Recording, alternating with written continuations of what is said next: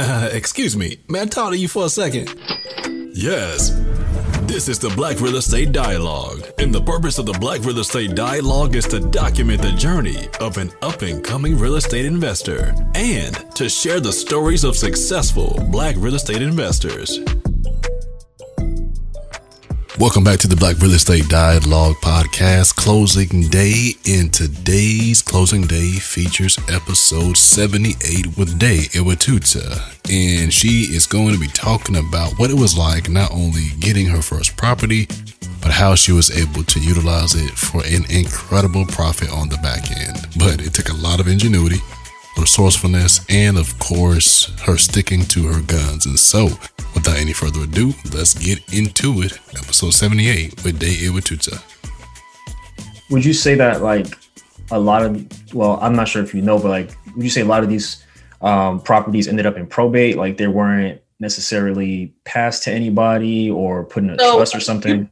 You'd be surprised. No, a lot of them have been passed to people, but they're passed to people who, one, can't keep up with it. Two, don't want to keep up with it. For example, I put in an offer for one house. I didn't get that house, but I put in an offer and it was like the lady's aunt left it to her and she just couldn't keep up with it anymore. And she wanted to sell it to me because I, Black young girl, but there was an investor involved and I'm sitting here nickel and diamond over an extra $2,000-3,000. I'm like, that investor can easily outbid me. So that wasn't the property for me. And I just want to remind everyone, it's always okay to walk away. However, the house I ended up putting in an offer for, the lady lived here for 60 years. She passed away.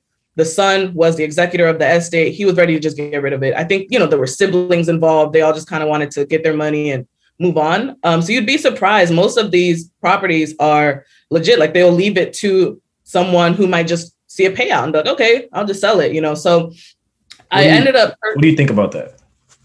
Yeah, no, I don't think that's a good idea at all.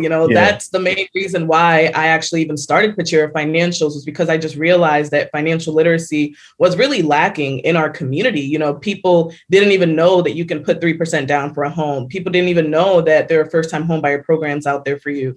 People didn't know that don't over leverage, don't take out all this credit card debt, be mindful when you're taking out student loan debt, things like that. I felt like, a lot of people just don't know. And so for me, buying in Southeast was really important. So I mainly purchased in Southeast. That's where I look to.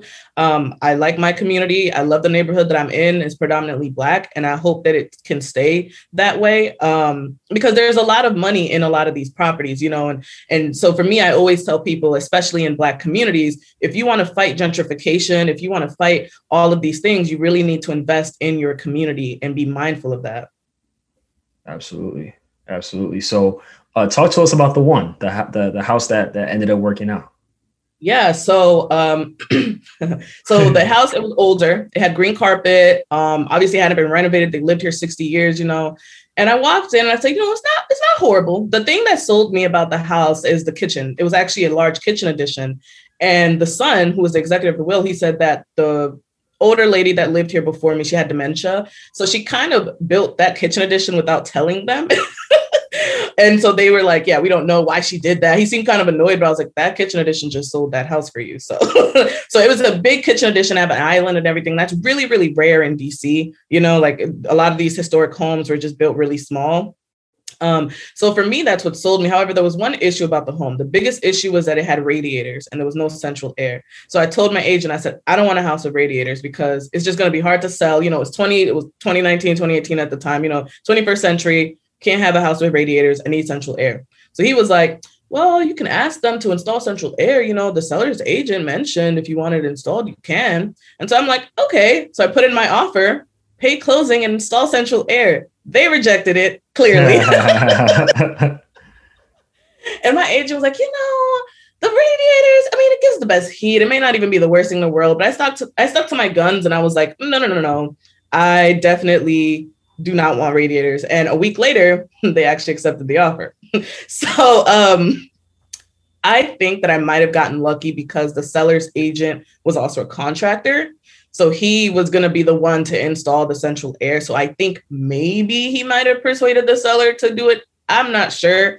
What he said was that a lot of the buyers they had were first-time homebuyers. And with a lot of those first-time homebuyer programs, there are a lot of requirements and it can take a lot longer to close. I had financing secured. We closed in 30 days. So I think that the previous buyer's financing fell through. So they came back to me and they were just like, you know what, let's just move forward with this. So he agreed to pay $14,000 towards installing central air. Now, this was so key to everything, because that $14,000 literally is why my house is worth $500,000 right now. So I bought it for $335,000, and the house next door to me actually was purchased for $370,000, newly renovated.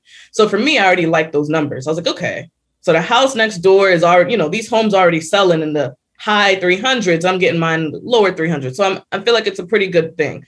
The money that the fact that they had to install central air, they had to rip up all the carpets, they had to do ductwork, they had to do so much stuff. So I pretty much got all new floors. They had to rip up the roof, the ceiling. So I ended up just asking recessed lights. They put recessed lights in. I just got so much included in there that by the time you walked into the house, and actually on my Instagram have some before and after pictures, by the time you walked into the house, it looked completely different. It was new hardwood floors. I put new blinds, all new fresh paint, so it was like a completely different property. And so I also had the seller pay closing costs, which was so key. They paid closing costs. So I didn't really have to pay any closing costs. And then I found out that I ended up getting like a $5,000 grant.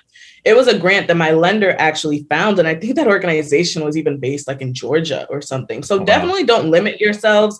Like, ask around, do your research. If you are a first-time home buyer, unless your income is stupid high, make sure you secure some money. And also, I always tell people, someone had told me when I was in grad school that it's best to buy your house early in your career when your income is still lower. So literally, I was about $3,000 a year, literally $3,000 a year, meaning if my paycheck was an extra, I don't know, $100 every 2 weeks or whatever, it could have messed up the whole deal. Like, I think it was even like 2,000. It was something crazy low where I was just under the threshold for qualifying for DC's first time home buyer program. So what that does is they have a tax abatement program where recordation costs, you have to pay, like $3,000 or $4,000, however much for recordation costs. My recordation costs were completely waived. And then the recordation cost that the seller has to pay went to me.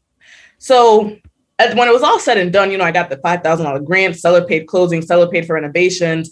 And also another key thing to note is that I feel like you always have more negotiating power when the home is paid off.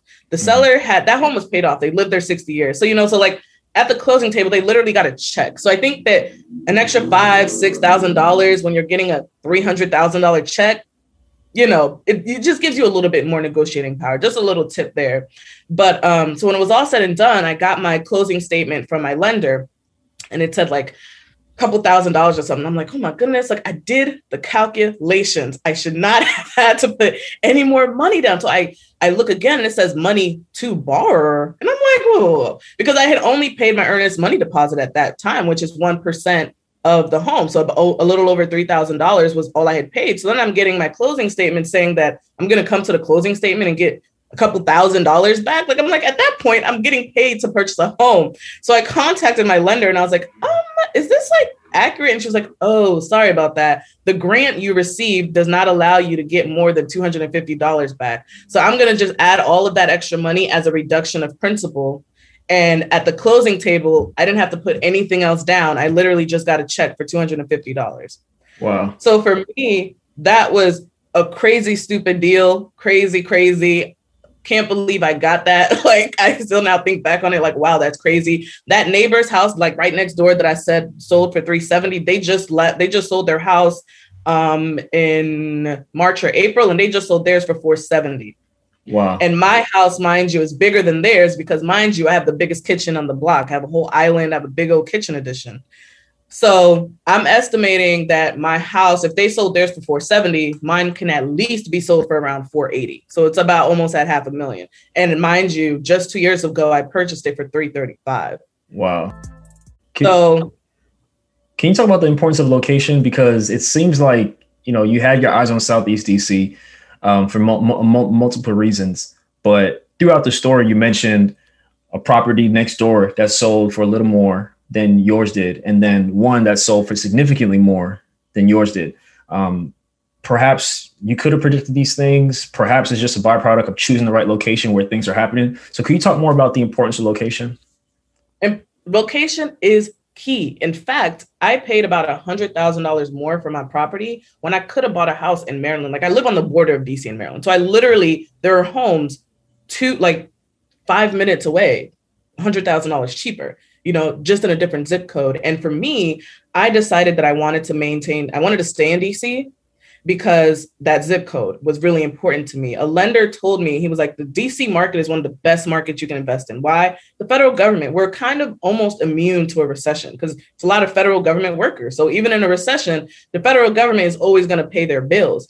A lender also told me, he was like, every 4 years, there's a whole new administration that comes in, every 2 years with Congress. So there's like a whole new set of people coming into the city every couple of years, and then also DC is only so big. DC is a very small city. It's running out of space. I mean, it's only so big. So eventually they're going to run out of space. So for me, I just felt like DC was just the place to be. I just didn't see my home losing value in DC. Like, it just seemed so hard. And then also during the time that I decided to invest in Southeast, one, I'm not going to invest in Northwest. It's already blown up, the amount that I paid for my townhouse, my friend paid like $370 for a 1-bedroom apartment in DuPont Circle, which is like a really hot and popping area right next to the metro and everything like that. But I'm not spending $400,000 for a 1-bedroom. I can't house hack with a 1-bedroom.